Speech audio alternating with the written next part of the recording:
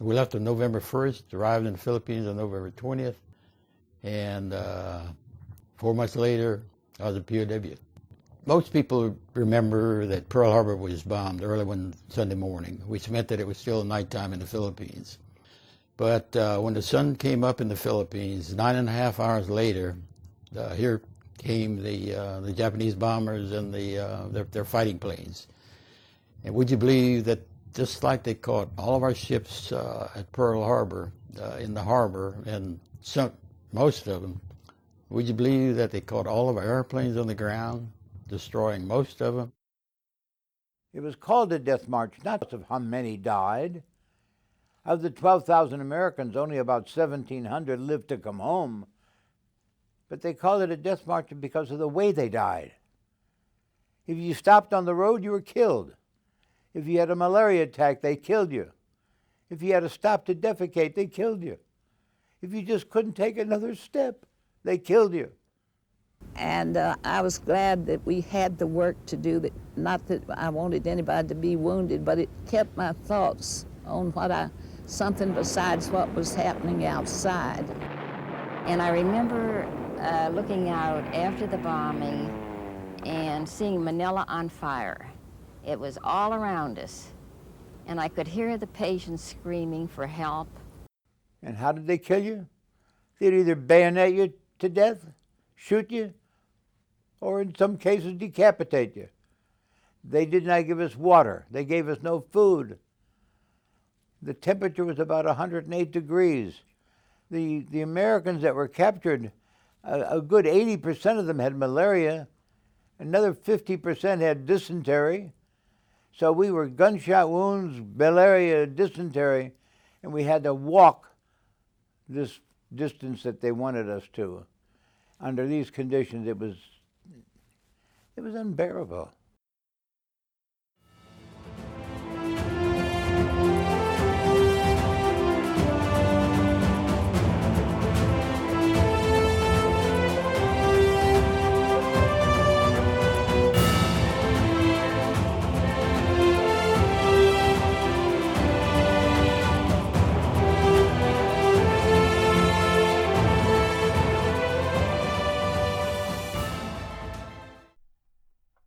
Hello, everyone, and welcome to 1001 Heroes, Legends, Histories, and Mysteries.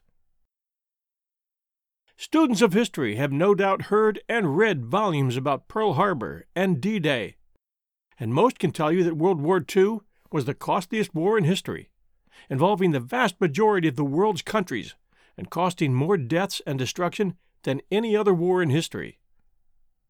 World War II began in September of 1939, when Hitler's German forces invaded Poland, and lasted until September of 1945, when Japan finally surrendered its forces, Germany already having been beaten.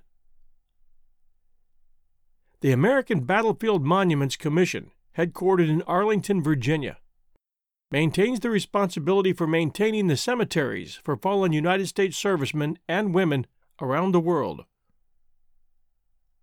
Memorials and markers within these cemeteries recall and honor the dead and the missing in action in order that their sacrifices will never be forgotten. The American Battlefield Monuments Commission website at abmc.gov is one place on the Internet that anyone who truly appreciates the cost of freedom should go to. It will shock most students of World War II to learn that the Manila American Cemetery, located just outside the city of Manila in the Philippines, holds the largest number of graves of our military dead of World War II. The graves of 17,058 Americans who gave their lives to defeat evil and aggression, most of them on the Philippines, some from New Guinea. That cemetery occupies 152 acres on a prominent plateau, visible at a distance from the east, south, and west. The headstones in Manila are lined in 11 plots, forming a generally circular pattern, and set among masses of a wide variety of tropical trees and shrubbery. It has a chapel there, and that chapel is a white masonry building enriched with sculpture and mosaic, which stands near the center of the cemetery. In front of it on a wide terrace are two large hemicycles. 25 mosaic maps recall the achievements of the American armed forces in the Pacific, China, India, and Burma fronts. On rectangular tranny limestone piers within the hemicycles are inscribed the tablets of the missing, containing 36,286 names. Rosettes mark the names of those since recovered and identified. Carved in the floors are the seals of the American states and its territories. From the memorial and other points within the cemetery, there are impressive views over the lowlands to Laguna de Bay and toward the distant mountains. That and other American cemeteries on the Philippines represents the American side of the costly war in the Philippines. Over 50,000 Filipino soldiers fighting side by side with Americans lost their lives fighting the Japanese. Over 1 million Filipino citizens, non-combatants, men, women, and children, also lost their lives as a result of the Japanese invasion and brutal 4-year occupation. If the numbers seem staggering, and they should, the Philippine Islands were just one of the targets in the Japanese path of devastation and human suffering, which cost millions of lives between 1937 and 1945, when it required the dropping of atomic bombs on Hiroshima and Nagasaki to finally end their maniacal aggression and bring peace to all areas touched by the Pacific Ocean. Many people today are unaware that the Japanese occupation of the Philippines during World War II constituted one of the worst war crimes in World War II history, that being the war crime described as the Rape of Manila in 1945, which will be covered in Part 2 of this story. Today, in Part 1, we'll tell the story of how, when, and why war came to the Philippine Islands, along with the controversial blunders, the hardships suffered by soldiers and civilians, the lessons learned, and the stories. These were some of the darkest days of World War II.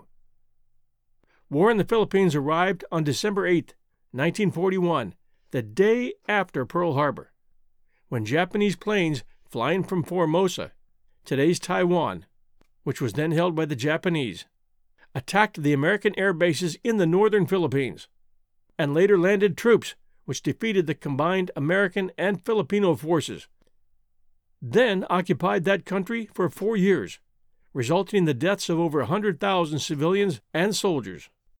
It was on the Philippines in 1942 that Americans surrendered 78,000 fighting men, of which only a tiny percentage survived, an act which remains an American disgrace and will remain forever the largest surrender of any American-led force in history. It was during the war in the Philippines that the heroic nurses known today as the Angels of Bataan entered the history books, and it was on the Philippine island of Luzon that American and Filipino soldiers earned the title the Battling Bastards of Bataan for their heroic last stand against the Japanese. This began on the northern Philippine island of Luzon as the Japanese invaded, after which our armies followed a retreating route southward toward Manila Bay, finally ending at the southern tip of the Bataan Peninsula, and finally the island fortress of Corregidor, which protects the entrance to Manila Bay. You'll notice I pronounce Bataan as Bataan. I did check with 5 different pronunciation services. 2 indicated Bataan. 2 more indicated Bataan, and 1 indicated a more Philippine pronunciation of Bataan. I prefer to use Bataan. And it was in the Philippines, after the Battle of Bataan and the siege and Battle of Corregidor had taken place, followed by the humiliating surrender, that the remainder of the starving, wounded, and malaria-ridden American and Filipino troops were marched 75 miles north from the southern tip of the Bataan Peninsula in 108-degree heat to waiting prison camps, while Japanese guards exacted every cruelty known to man upon every soldier who fell along the way, murdering in cold blood over 1,200 unarmed men, prisoners, during the 5-day forced march, which became known as the Bataan Death March. Approximately 75,000 troops began the march, 50,000 of them Filipino soldiers and 25,000 of them Americans. And of these, somewhere between 10 and 12,000 were able to escape during those 5 days to eventually join guerrilla forces throughout the Philippines. Today's story will set the stage for Part 2, in which we will cover the Bataan Death March, guerrilla fighting during the occupation, the civilian heroes of the Philippine resistance, the Battle of Manila, as well as the battle for Luzon, and the incredible story of the raid on Cabanatuan, during which the last surviving 512 American prisoners were rescued during a behind enemy line special operation known as the Great Raid, or Raid on Cabanatuan, by 121 Army Rangers and their guerrilla counterparts in January of 1945. There were 30,000 Americans serving on the Philippines when Japan attacked in 1941. Outside of those who had joined guerrilla forces, only 500 of the 25,000 surrendered American men remained, those being barely alive, and they were being kept in the Japanese prison camp at Cabanatuan. The Japanese starved to death, murdered, or shipped out all the remaining American and Filipino prisoners of war to other camps as Americans began to retake the Philippines in 1945. The raid on Cabanatuan is featured in the John Wayne film Back to Bataan, and we'll cover some unknown facts about the making of that film as well in Part 2, and we'll recall the heroism of the spies who managed to get medicine and food to those prisoners to keep them alive so that they could tell the story that the Japanese no doubt wish had never been told. The shame of their military war crimes committed through the Pacific and Southeast Asia during World War II is no doubt too great a burden for them to accept, and they decided long ago to bury and forget their actions. Germany has had to swallow their bitter pill, but Japan has somehow escaped that responsibility. The stories of heroism that occurred there in the Philippine Islands during those years are literally too many to be told, but we will cover a number of them here. The prison camps for surrendered American and Filipino soldiers were another story. Death was something many men prayed for at these camps. A Palawan camp escapee named Gene Nielsen was the first to get word to American intelligence on how prisoners were being mistreated and murdered. He was an Army PFC who had been with the 59th Coast Artillery at Corregidor when he was captured by the Japanese in May of 1942. Author Hampton Sides, in his excellent book Ghost Soldiers, relates the story that Nielsen told an Army intelligence officer of his escape and of the Japanese cruelty committed upon the internees at that camp. Hi, everyone. The holiday season is upon us, and I'll be glued to the telly for BritBox on many a night. I've already shared with you the fact that I keep up with Father Brown and Poirot at BritBox. I also check out their new stuff, like the new series Archie, which tells the story of Archie Leach, otherwise known to millions of filmgoers as Cary Grant. This story comes from his daughter Jennifer Grant and ex-wife Diane Cannon. It's a series. The performance of Jason Isaacs, who plays Cary Grant, is top-notch. I highly recommend it. You can only find it on my favorite TV, BritBox. Sign up to BritBox today to stream Archie and other fan favorites today from any device. I have a special limited-time offer for my U.S. and Canadian listeners. Get 50% off your first month when you sign up for a monthly plan, but only if you go to BritBox.com and use my promo code 1001stories at checkout. Don't wait. Get 50% off your first month. Just use promo code 1001stories at BritBox.com. Try it. You'll like it. When news of the American landings reached that camp, the Japanese tricked the inmates, who had spent 3 years working to build and repair the airstrip there, into believing an air raid was imminent, forcing them to take cover in the ditches that they had dug nearby for those air raids. After the inmates ran to the ditches, the Japanese immediately doused them with gasoline and set fire to them. In the melee that ensued, some Americans, bodies on fire, charged their captors and were beheaded or shot. Some, with their bodies on fire, reached their captors and hugged them, setting their captors on fire. and a handful of others nearest the fence ran for it and were shot, leaving their bodies pinned to the barbed wire fence. Another dozen or so made it under the fence to a cliff above the sea and jumped, only to find there were more Japanese guards down on the beach, who shot most of them as they reached the bottom. The others were burned alive by a pair of Japanese officers who carried a gas can and were enjoying torturing them, starting with lighting the prisoners' feet on fire first and then watching them scream and beg for mercy. The few who still survived made it to the water and swam. Nielsen had been hit twice by bullets out in the water, but managed to escape and was found by friendly Filipinos and finally evacuated to the island of Morotai. Cabanatuan, which was the largest prisoner camp on the islands, was the scene of one of the most heroic raids of World War II, and we'll cover that as promised in Part 2, as well as give it more mention in just a moment. Today, the United States and the Philippines continue to share a special relationship, and they're one of our most valued non-NATO allies.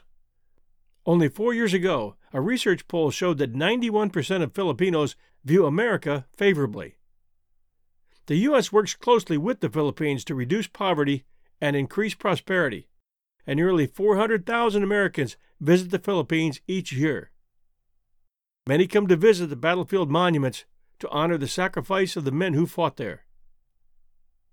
One of those men was my uncle, Woody Corman. I only met him a few times, but I liked him. He never told me about the Bataan Death March, but he had told my father about it once. Other than that, he never spoke of it. That was the way with many of those guys. The war was a memory that they did not want to revisit. World War II, the global war which lasted, at least officially, from September 1, 1939, with Germany's invasion of Poland, to September 2, 1945, when Japan surrendered, and involved more than 100 million people in 30 countries, was the deadliest conflict in human history, marked by somewhere between 70 and 85 million casualties. No one's sure. And the 15 million disparity between those two numbers of casualties I just gave you should shock you. 15 million souls just don't go missing unless something extremely tragic is occurring on a world scale. No words exist that can describe this kind of loss to humanity. What caused World War II? 3 dictators who wanted power and wealth. Not one had any compassion for human lives. Hitler wanted all of Europe. Italy's Mussolini wanted wealth and power. Tojo, Japan's Minister of War and dictator, wanted to control an area spanning 1/3 of the globe, and he wanted control of all its resources and people, whom he considered less than human and only useful as slaves to the mighty Japanese Empire. The island of Japan was outstripping its resources, and the world community was not giving Japan the respect it wanted. It is very important to this story that we chronicle the Japanese attack on Pearl Harbor and the Philippines and elsewhere to set the stage for the surrender of tens of thousands of American and Philippine servicemen after their long and brutal last stand in the Philippines, and their subsequent treatment by the Japanese during the forced march to and while in the prison camps there. The raid on Cabanatuan was a daring Allied raid upon one of those camps with the purpose of freeing the prisoners of that camp. Books and movies have been made in remembrance of that raid and those few who survived Japanese atrocities in the Philippines, and it is to those who did and didn't make it out that this story is dedicated. Recognizing the courage of those who fought and those who volunteered is of course important, because the world needs heroes. Good men who are willing to lay down their lives for a just cause and to defeat evil. But beyond that lies our purpose for retelling this story, that being, if we do not read and understand history, and understand the evil inherent in mankind and the danger of closed governments ruled by ruthless dictators, we are doomed to repeat it. At 6:30 in the morning of Sunday, December 7th, 1941, at the home of the U.S. Pacific Fleet in Hawaii. The crew of the USS ship Antares, towing an ammunition barge in a restricted area just outside the entrance to Pearl Harbor, saw what looked like the conning tower of a submarine. A nearby destroyer, the Ward, steamed over at full speed for a closer look, studied the odd conning tower through their glasses, and recognizing it was not a U.S. submarine, began to fire upon the tower, which they did, hitting it with the second shot. They then dropped 4 depth charges off the stern, and a huge plume of seawater shot up into the air, telling them that the sub had been hit. The idea that the sub was Japanese, and that it served as a vanguard for a full-scale Japanese attack on the U.S. Pacific Fleet at Pearl Harbor, never crossed anyone's minds. It wasn't until American sailors and pilots spotted the rising sun insignias on the sides of the first wave of 190 planes that they knew that Japan was attacking them. There were 70 American warships nestled in the harbor that Sunday morning. Most of the American crewmen and pilots were just waking up to that day, a day which the President would soon be calling a day of infamy. The first wave of Japanese planes bombed, strafed, and torpedoed the hapless American ships, seriously damaging or sinking the Arizona, the Oklahoma, the West Virginia, the California, and others, and destroyed nearly all the U.S. planes at Ford Island, Kanoe, Ewa Field, Wheeler Field, and Hickam. The U.S. servicemen, being hammered with no way to retaliate, went crazy with rage, tearing machine guns out of wrecked planes and mounting them on ash cans and workbenches, firing from burning ships' batteries, and in some cases, taking to the air against impossible odds. The second wave of Japanese planes strafed medical crews trying to save burning and wounded men, destroyed the battleships Nevada and Pennsylvania, and did their best to kill every living person in sight and sink every ship, as well as completely destroy every airfield and every plane. The reasoning behind this deadly surprise attack was that with no Pacific Fleet, the Americans, which Japan thought to be a weak culture and a weak people afraid of war, as proven by their refusal up until now to aid England in its fight against Hitler and Mussolini, would have no choice but to surrender. Even if they chose to fight, any chance of defending the Pacific was now lost to them. As Roosevelt gave his Day of Infamy speech, he also outlined exactly what the Japanese were up to in the Pacific. In addition, he went on to say, American ships have been torpedoed on the high seas between Hawaii and San Francisco. They have launched an attack against Malaya. Last night, he said, the Japanese attacked Hong Kong, Guam, Wake Island, Midway, and the Philippine Islands. He continued by saying, with confidence in our armed forces, with the unbounded determination of our people, we will gain the inevitable triumph. So help us God. 3 days later, Germany and Italy, having signed a secret pact with Japan the past year, also declared war on the United States, instantly committing the United States to a war on 2 huge fronts. To say that all of this was shocking news to every American would be an understatement. But things were about to get worse, much worse. The Philippines in 1941 were an American territory, having been won as a result of the Spanish-American War, and a large group of American forces were stationed in the Philippines. The U.S. had promised independence to the Philippines by 1946, so the two represented the fighting forces on the Philippines.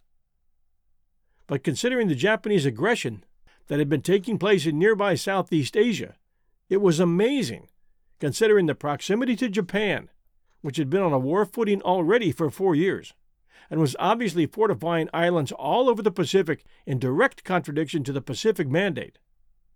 How poorly equipped the Philippines were to fend off a Japanese invasion. Conspiracy theorists, as our December interview with British author Andy Thomas will reveal, and he's the author of a book called Conspiracies, believed that FDR allowed Pearl Harbor to happen. When you look at the Philippines, sitting right in the Japanese bullseye, and how poorly equipped they were, those same theorists might as well lump the Philippines in as well, with Pearl Harbor. But also keep in mind, in truth, isolationist America was enjoying being protected by oceans on both sides. They had spent the better part of a decade suffering an economic depression. The government did not or could not make a priority out of military readiness, and being outweaponed wasn't too eager to get in Japan's or Germany's way. The obvious biggest example of that was the fact that the U.S. refused to come to Britain's aid, while Germany, having conquered most of Europe, was bombing the living hell out of Great Britain. Japan had conquered Korea and half of China. And oh yes, Japan had even poked the American bear by picking up a downed Amelia Earhart back in 1937 and discovering that the very weak U.S. was afraid to respond, fearing that it might turn into an incident that could provoke a war. So FDR, no doubt lacking more naval intelligence than a picture of her and Fred on a dock in the Marshalls, buried her situation in a highly classified file and left her and her co-pilot to die in Japanese captivity. So the Japanese just weren't seeing the U.S. as a country that was ready to stand up and fight. And yes, the fact that they picked her up will never be proven. It's my opinion after years of research, and if you've listened to my past shows, you know exactly where I stand on it, as well as many others. Strategically, the 7,600 islands that make up the Philippines occupied a crucial position in the Pacific, being located south of Japan and southeast of South China and Hong Kong. From Hong Kong, you can look south and east past Taiwan, then called Formosa, and in the South China Sea you will see the Philippine Islands, running northwest to southeast, with larger Luzon Island at the northwest end. Below these, you'll find New Guinea and the continent of Australia. Japan had already attacked and occupied Manchuria in 1931. Later, in 1937, China and Korea, and then more recently Malaya and British-controlled Singapore, but militarily needed to wipe out the British forces in Burma and the American and Filipino forces on the major Philippine islands of Luzon and Mindanao in order to prevent the U.S. or Great Britain from using those countries to launch bombing attacks on Japan and Saipan. British-owned Australia was another thorn in Japan's side, but one they believed they would win when Great Britain collapsed under the weight of Germany's might. When the Japanese struck the Philippines the day after Pearl Harbor, the Philippine Army was far undermanned and woefully short of equipment. Many of the rifles were World War I vintage, and so were the destroyers that the U.S. Navy had in their Asiatic fleet, commanded by Admiral Thomas Hart. The U.S. Army was called the Philippine Division and commanded by Major General Jonathan M. Wainwright. He had at his disposal 35 B-17 bombers and 100 P-40 Mustang fighter planes. General MacArthur, with headquarters in Manila, located on Luzon Island, commanded all the Army forces in the Far East. He was a distinguished World War I vet and had graduated first in his class at West Point. But when the Japanese attacked the Philippines, MacArthur, some say, committed one of the worst blunders of the war, and one that leads to the core of our story, proving to some, at least, that graduating at the top of your class and having wartime experience does not necessarily make you a good commander. To others, especially those who have been in the military, blame always slides downhill, and a scapegoat is picked. Then it becomes a choice of who to circle the wagons around, and deciding who is needed and who is expendable. MacArthur, the top echelon, decided, was needed, and he could claim that orders were sent to his commanding Air Force General, Brereton, to be on watch for a number of things, including sabotage. But when the hammer came down on the Philippines, writes Daniel Mortensen in the Pacific War, quote, instead of acting promptly to remove the bombers out of range of the Japanese airfields on Formosa, the military leadership at Manila worried about possible sabotage, increased the guard, and bunched the aircraft together to make it easier to protect them from enemy agents. He continued, neither Brereton nor MacArthur paid enough heed to the warnings of possible Japanese attack to cancel a Saturday night party in the ballroom of the hotel where MacArthur lived. Crewmen of the B-17s still at Clark Field attended the affair, which lasted until 2 a.m. on December 8th, just about the time the first Japanese aircraft attacked Pearl Harbor. Revelers from the bomber squadron carried in their pockets orders to fly to Del Monte on the day after the party. End quote. Clark Air Base in the Philippines became the second Pearl Harbor. 2 major successful surprise attacks in 2 days. It was a clown show, an American embarrassment, and all of them, from Brereton all the way up to FDR and most of the Joint Chiefs, all influenced by a lousy economy that FDR did not know how to turn around, a population that did not want another war, and a Congress that had no money to spend, were to blame for what happened when the Japanese attacked. They had all ignored the Boy Scout motto, "Be prepared." There were warnings, and some men in high places called the invasion right, but their warnings were ignored. Recently, a declassified U.S. intelligence memorandum to President Franklin D. Roosevelt indicated that he was warned 3 days before the Pearl Harbor attack that the Japanese Empire was eyeing up Hawaii with a view to open conflict. The information adds to proof that Washington dismissed red flags signaling that mass bloodshed was looming and war was imminent. The memorandum read, "In anticipation of possible open conflict with this country, Japan is vigorously utilizing every available agency to secure military, naval, and commercial information, paying particular attention to the West Coast, the Panama Canal, and the territory of Hawaii." So said the 26-page memo, dated December 4th, 1941, 3 days before Pearl Harbor. Marked as confidential and titled Japanese Intelligence and Propaganda in the United States. It flagged up Japan's surveillance of Hawaii under a section headlined Methods of Operation and Points of Attack.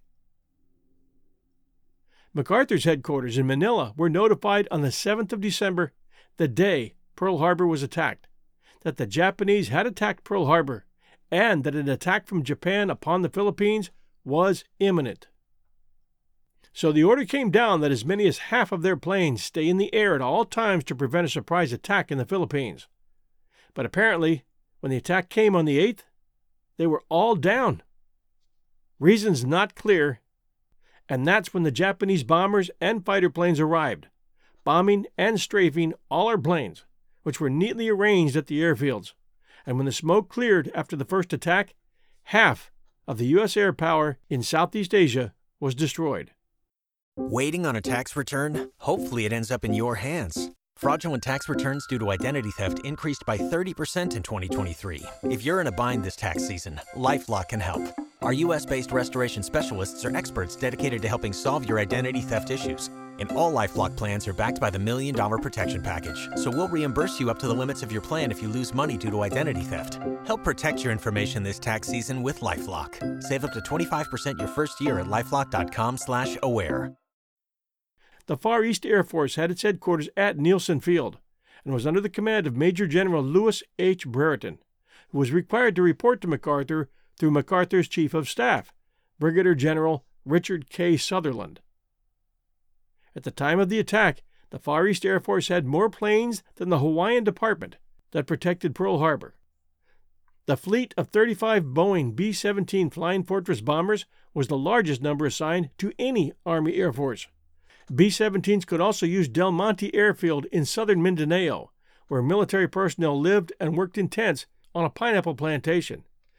The importance of Del Monte was that aircraft at Del Monte were beyond the range of land-based Japanese bombers headed down from Formosa, but were similarly unable to reach Japanese targets. In addition to the B-17s, Far East Air Force aircraft inventory on the 8th of December included 107 Curtiss P-40 Warhawk fighters, 26 Seversky P-35 fighters, 18 Douglas B-18 Bolo bombers, 12 Boeing P-26 P-shooter fighters, 11 Curtiss O-52 Owl observation planes, 2 Douglas O-46 observation planes, 8 North American A-27 ground attack aircraft, and 3 Martin B-10 bombers. When Japanese pilots finished their attack on December 8th, of the 17 B-17s on the ground at Clark Field, 12 were destroyed, 4 were damaged, and 1 escaped damage. 2 evaded damage while on reconnaissance missions and returned after the raid. 11 B-17s had been flown to Mindanao before the raid, and 5 more reached there on the day of the attack. The P-40 fighters who managed to make it aloft were unable to reach the altitude of the Japanese bombers and suffered a poor exchange rate in low-altitude combat with strafing Zero fighters. 34 P-40s were destroyed on the ground or in aerial combat. We have to guess that they were not using the same aerial techniques that Chennault was using in China with the Flying Tigers, which had a huge success rate against the Japanese Zeros. The United States Army Air Force's Commanding General Henry H. Hap Arnold called Brereton that afternoon to ask, "How the hell were you caught by surprise 9 hours after receiving news of the Pearl Harbor attack?" Heads would fly later, at least at Pearl, when Walter Short was relieved of command of the Hawaiian Department on the 17th of December by Army Chief of Staff General George C. Marshall, who took no similar action against MacArthur, despite remarking to a reporter a few days later, "I just don't know how MacArthur happened to let his planes get caught on the ground." Half of MacArthur's air power had now been destroyed. Japanese forces were now steaming toward Formosa and then on toward their Philippine objectives, the final goal being Manila. Those objectives included preliminary landings on the coast of the northernmost island, Luzon, in order to capture airstrips, always the first goal of securing islands in war. Japanese troops would come ashore at Apari on Luzon's northern tip. Without air power, you can't defend your men on the ground. MacArthur had already lost half of his, so the fight was already half over before it started. He could do very little to defend Luzon, needing to save his forces.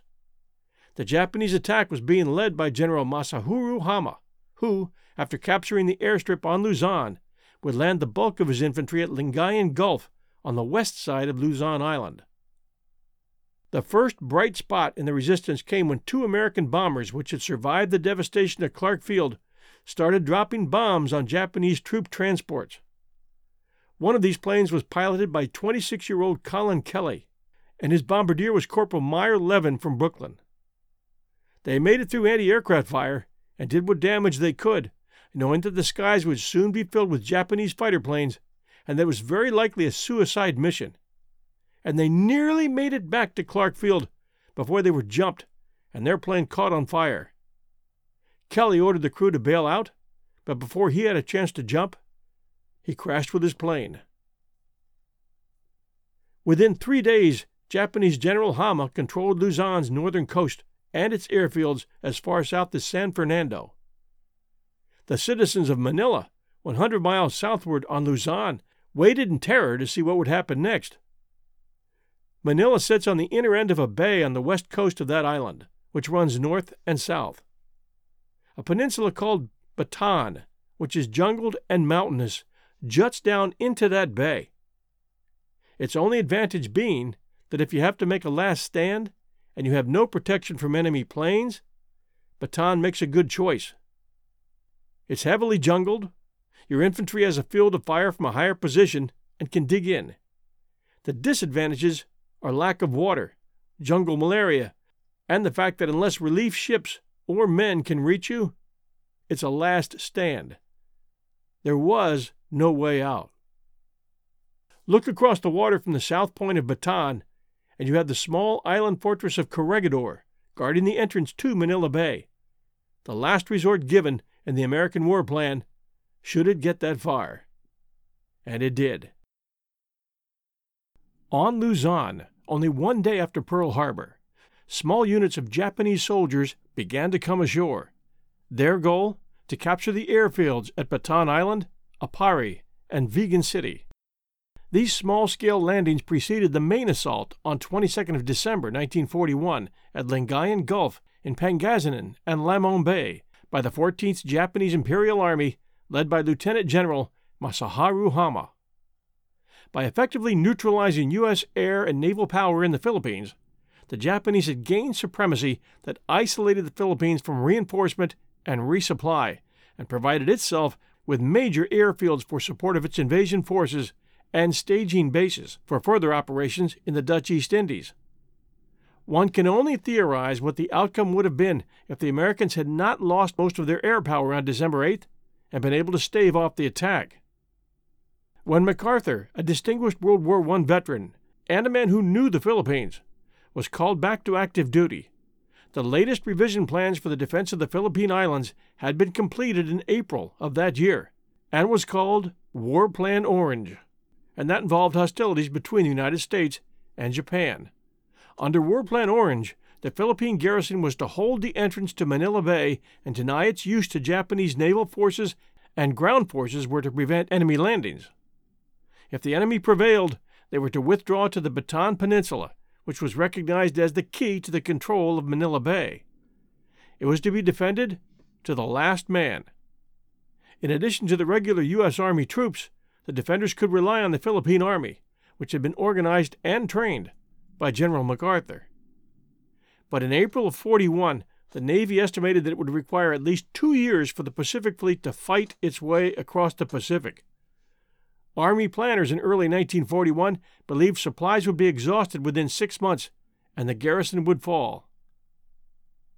MacArthur assumed command of the Allied Army in July of 1941 and rejected War Plan Orange as defeatist, preferring a more aggressive course of action. Keep in mind that this was all planning 6 months before Pearl Harbor. When the Japanese did make their first landings on December 10th and 12th at the northern and southern extremities of Luzon, MacArthur made no effort to confront them. He correctly guessed that these landings were designed to secure advanced air bases and that the Japanese had no intention of driving on Manila from any of these beachheads. Both landing spots were over 100 miles from Manila. On December 20th, U.S. Navy submarine USS Stingray spotted a large convoy of troop ships with escorts. This was General Hama's landing force and included 85 troop transports, 2 battleships, 6 cruisers, and 24 destroyers. The convoy was engaged by 3 submarines, USS Stingray, USS Sorry, and USS Salmon, who fired torpedo after torpedo into the convoy, most of which failed to explode due to the Mark 14 torpedo's defective detonators. In all, just 2 troop ships were sunk before Japanese destroyers chased the submarines away. Those defective torpedoes nearly lost us the Battle of Midway and rendered the lives and sacrifice of the low-flying American airmen whose job it was to deliver those torpedoes to the sides of Japanese carriers, to render those lives worthless as torpedo after torpedo bounced harmlessly off the sides of those ships, and Japanese gunners shot the slow-moving torpedo planes down. It was a suicide mission, and we covered that in our story of Midway. General MacArthur intended to move his men with their equipment and supplies in good order to their defensive positions. He charged the North Luzon force under Major General Jonathan Mayhew Wainwright IV with holding back the main Japanese assault and keeping the road to Bataan open for use by the South Luzon force of Major General George Parker, which proceeded quickly and in remarkably good order, given the chaotic situation.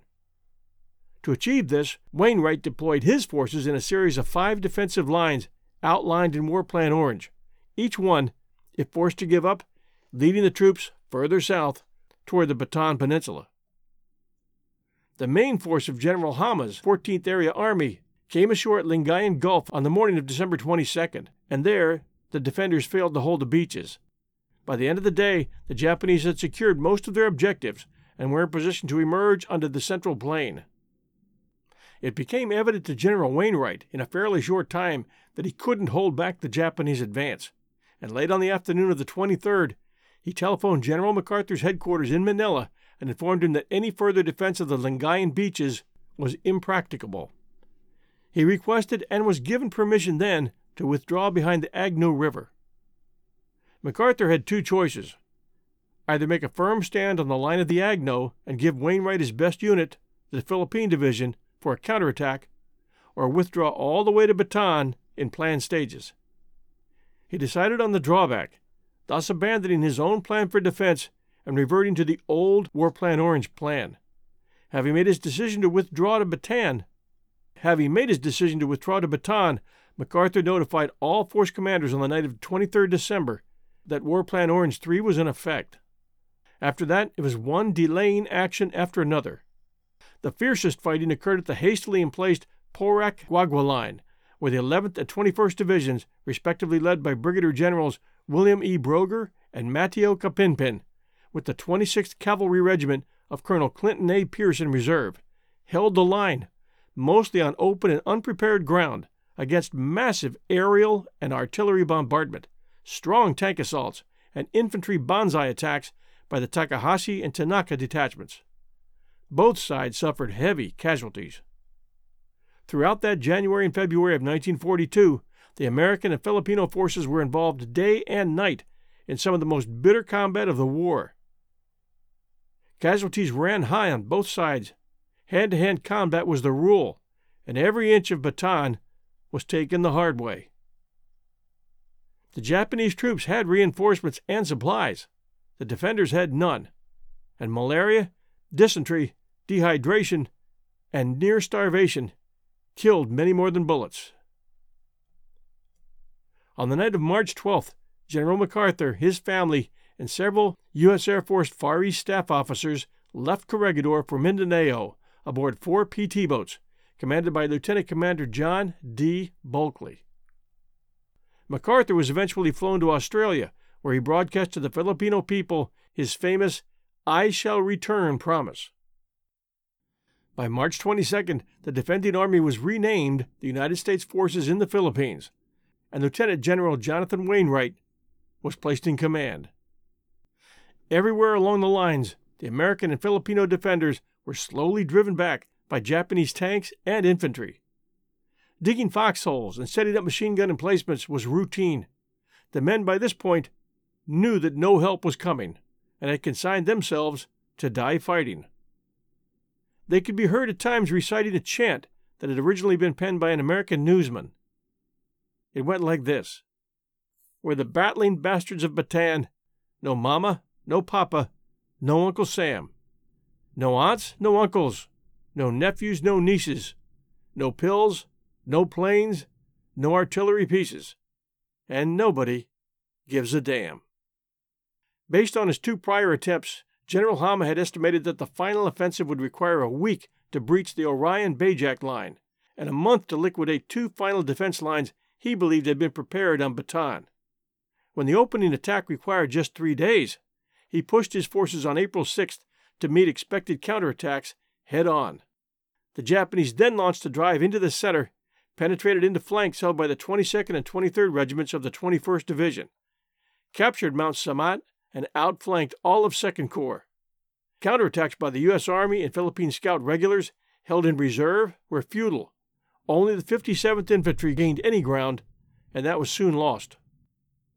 All along the battlefront, units of 1st Corps, together with the devastated remnants of 2nd Corps, crumbled and straggled to the rear, meaning southward toward the Bataan Peninsula. One survivor said that from the south tip of the peninsula, you could see the men pouring out of the mountains and jungles like rivulets of water, limping, struggling, exhausted, and hungry. A constant stream of disorganized bunches of soldiers.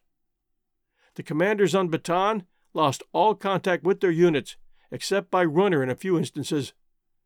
In the last 2 days of the defense of Bataan, the entire Allied defense progressively disintegrated and then collapsed, clogging all roads with refugees and fleeing troops. By April 8, 1942, the senior U.S. commander on Bataan, Major General Edward P. King, saw the futility of further resistance and announced that his troops on Bataan had surrendered. He did this after taking a dangerous ride to a farmhouse near Lameo and meeting with Hama's No. 2, Colonel Mutu Nakayama, without asking Wainwright, whose command spot he had taken in the past few weeks, or telling anyone in the high command, all of whom were opposed to his doing this and would have told him so had they been informed. When Wainwright heard about it, he tried to countermand it, but King was unreachable by radio or courier. King had spared the high command of the task of having to do it, and he knew he would be court-martialed for doing this without authority. And in doing this, he had not surrendered the troops at Corregidor, the Rock, only his men on Bataan.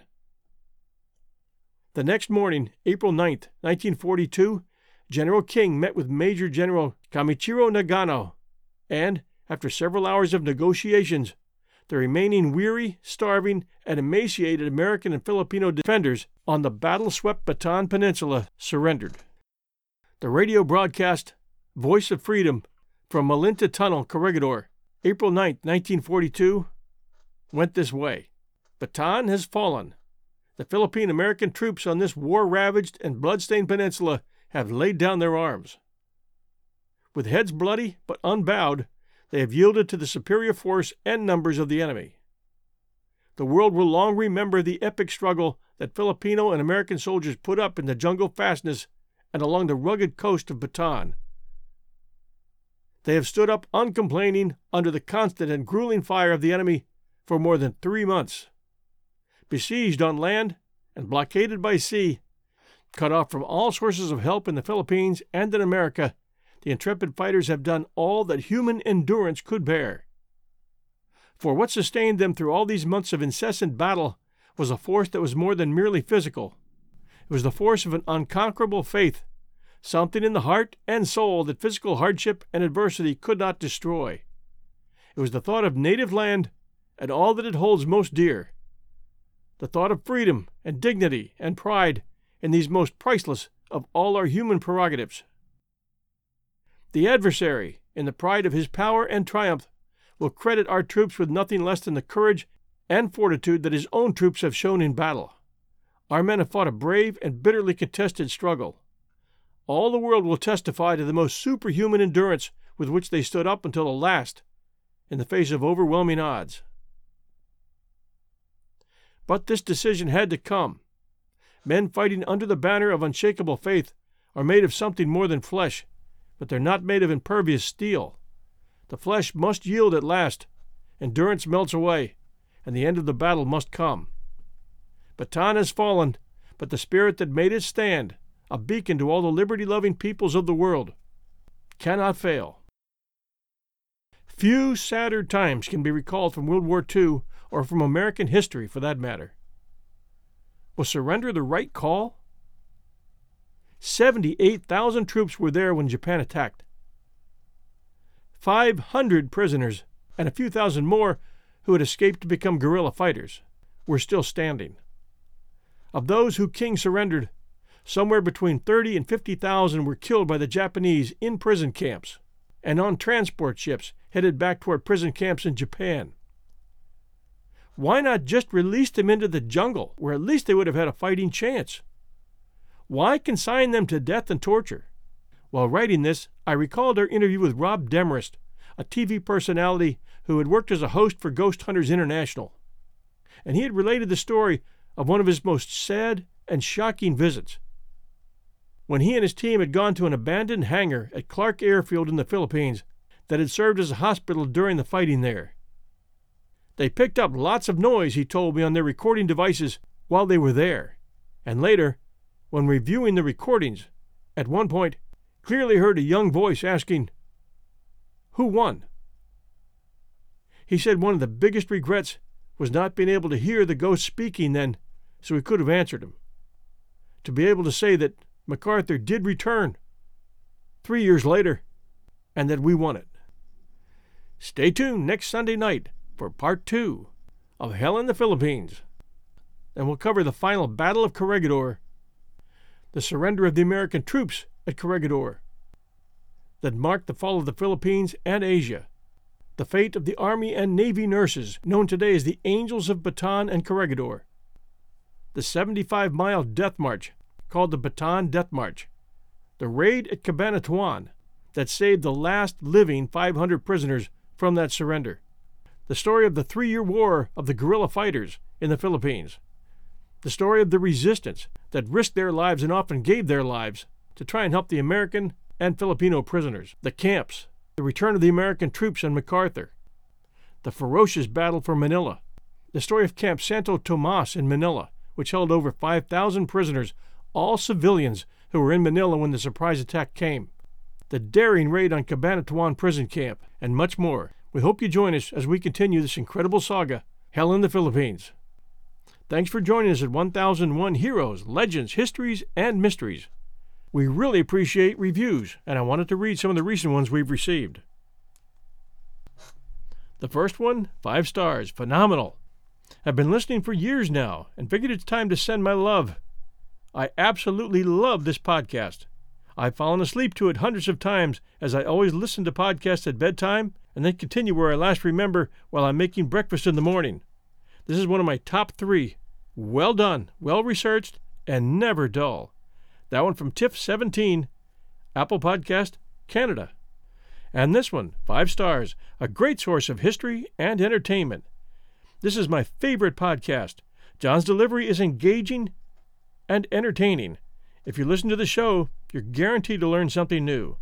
That one from Dave W67, Apple Podcast, US. And this one, Who Said A Nation Divided? 5 stars. Excellent history, reading, and informative. Your blooper, however, during John Wilkes Booth's suicide occurred in Enid, Oklahoma. Now, Jesus said, any kingdom divided against itself cannot stand. Luke 11:17, Mark 3:24, Matthew 12:25. Depending upon translation. You are the most interesting, easy-to-hear podcaster I listen to on any given day. Thank you for your studies and research. You make few, and at that, minor, mistakes. I'll keep listening no matter what. That one from Christian Lee M., Apple Podcast, US. Thank you, Christian. And A Nation Divided was an episode that we just shared over at 1001 History Challenge, one of our new shows. Check that out, 1001 History Challenge. Those are short episodes, averaging maybe 7-8 minutes apiece. I think you'll enjoy them very much. Little pieces of history and also pop culture. And this one of the best, 5 stars. Thanks, guys and gals, for your work. That one from John Selly, Apple Podcast, Canada. And this one, 5 stars, enjoying historic moments. A very good podcast, interesting and highly recommended. That one from Nexus XX, Apple Podcast, US. And this one, another good story. 5 stars. Heard all kinds of stories about Booth and Lincoln from both sides of the family, North and South. But you've made another great story interesting. Keep it up. You're great. That one from Wolfie Wolf, Apple Podcast, US. Thanks to all of you for sharing these reviews. I know it takes time, a little extra effort, but it's greatly, greatly appreciated. Thanks for being such great fans. And don't forget to support us at patreon.com/1001 Stories Podcast. Your monthly support helps us in a lot of ways. We appreciate it. Thank you all of you who are helping us out now, and I hope more of you take a look at that page. And please do send us a few dollars a month, a little less than a cup of blended coffee once a month, to keep us going. Thank you.